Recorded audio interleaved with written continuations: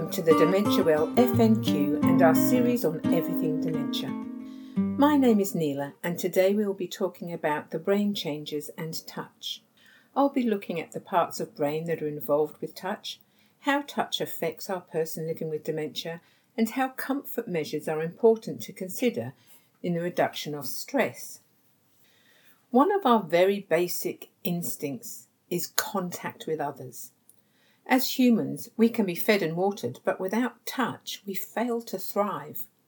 I also believe people with dementia are always in need of more touch. This can be so healing and restorative to relationships. Be careful and let your loved one guide what kind of touch is comfortable for them. Even before they are diagnosed, a person will tend to start isolating themselves as they know something is wrong. They will start to limit the amount of time they put themselves in positions where they might fail. It is very typical that a person will hand over the jobs of shopping and cooking and finances to a partner as they can no longer remember how to do it. They don't visit their friends as they can't remember their names or some of the stories that they tell. So by distancing themselves from people, they rob themselves of touch. Now, we feel touch through our skin. It can be light, medium, heavy, or painful, and the receptors in our skin pick up signals and send them through the spinal cord to the frontal lobe and parietal lobes of our brain. These two areas combine to support the connections between our body and our brain for sensations and movement. There is a lot of wiring there. Some of that goes directly to an area, and others go to places where they cross over to connect both sides of our body. There are also strong links to other parts of the brain, like our vision. But we're not just talking about wiring being a problem. Touch and comfort can involve many parts of the brain at the same time. Like if you have an itch, you might look at that itch involving your eyesight, and you're checking out to see if it's a rash or an insect crawling on you.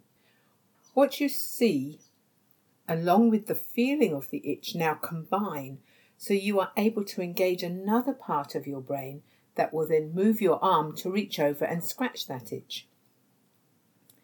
When wiring goes on the fritz, if you like, the messages can get mixed up or don't get through at all. So a person living with dementia who is suffering pain may not be able to tell you that they're in pain.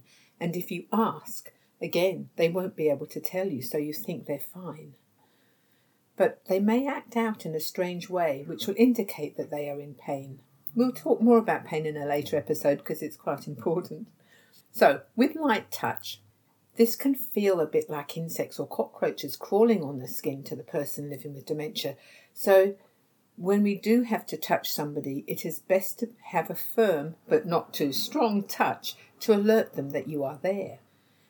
Actually, the reason that I started in episode 9 with vision and then in episode 10 with language is because we find we can get much more relaxed and therefore productive responses if we get their attention visually first before we speak and speak before we touch.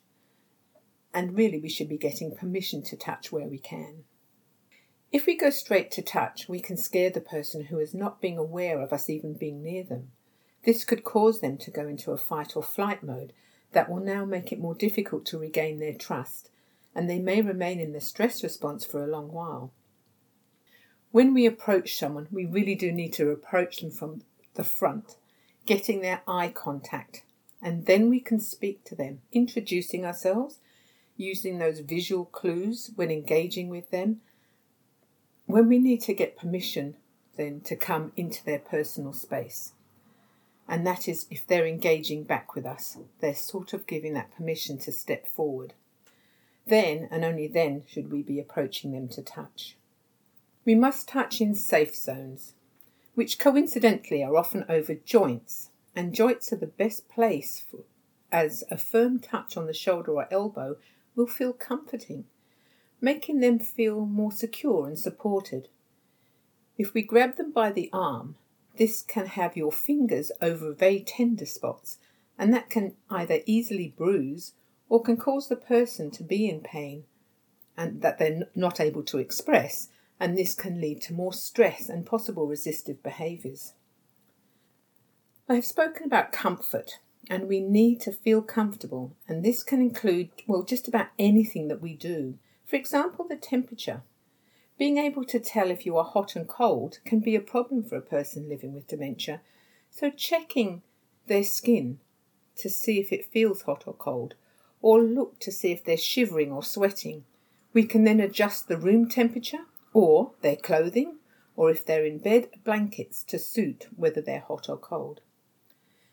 Surfaces can be too glary, creating shadows, so lighting becomes very important, especially at night. If we keep everything well lit, we can avoid a lot of confusion. Creating activities that are tactile can be very comforting. Fiddle blankets, soft cushions, pets. If you do have a family pet, often if the person that you're looking after is living in a nursing home, getting permission to bring that pet in with you so that your person can then connect with that pet. But pets have to be ones that like to be patted.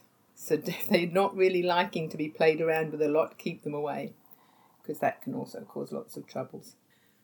We need to include music. Music can make you happy, sad, can bring on all sorts of emotions. So find out what kind of music your person really enjoys and have that playing in the background. It really does make it much more comfortable. Loud noises or conflicting noises, even if it's music, can add to the person's confusion and cause stress for both parties, you and them. I've often walked into a nursing home and the radio's blaring out, but so is the TV, and they're both so loud that it's very uncomfortable. And sometimes the music choice is not the best for the generation that is sitting listening to it. It's fine for the carers, but they're in and out. They're not sitting listening to it all the time. Smells is another one. They can be confronting, comforting, or abrasive. I just love the smell of coffee and bread being made. And I know I'm not alone there, because the real estate agents often tell you to have those happening while they have those open houses, because they believe that it helps to sell a house. But some smells do the complete opposite, like some perfumes. They can be very strong and very offensive. We had a gentleman in one of the facilities I worked at that wouldn't let 2 care staff near him.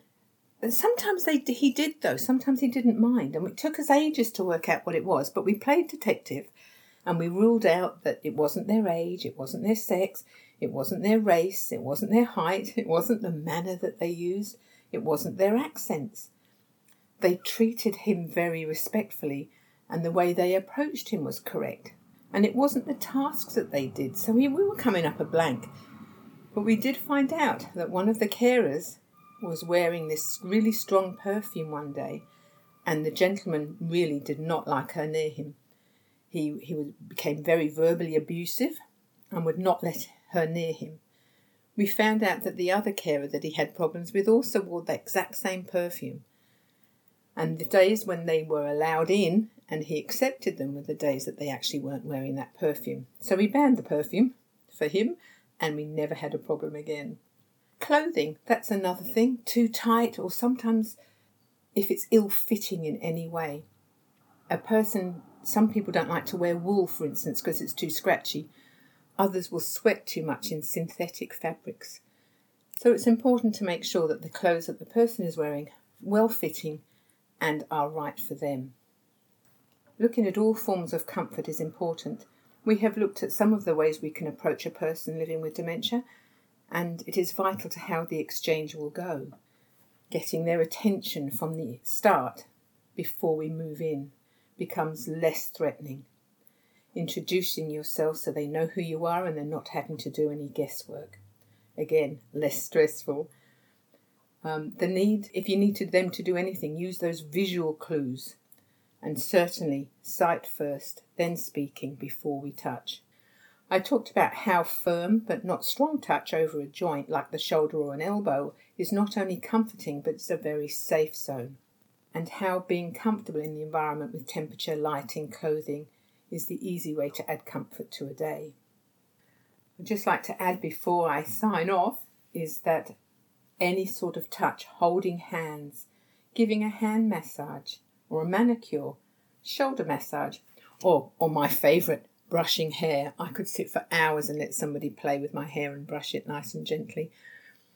That also works for your person living with dementia, or might. Some people don't like their hair being touched, so again, check before you do anything. But hand, foot massages, any form of touch will bring you closer and relax that person, because it's touch that they're not getting a lot of while they isolate themselves. So I hope you found this useful and that you will join me next time when I'll be speaking with Claire again, and we'll be deep diving into what Alzheimer's actually is and what's involved in that. So I hope you'll join me then. But for now,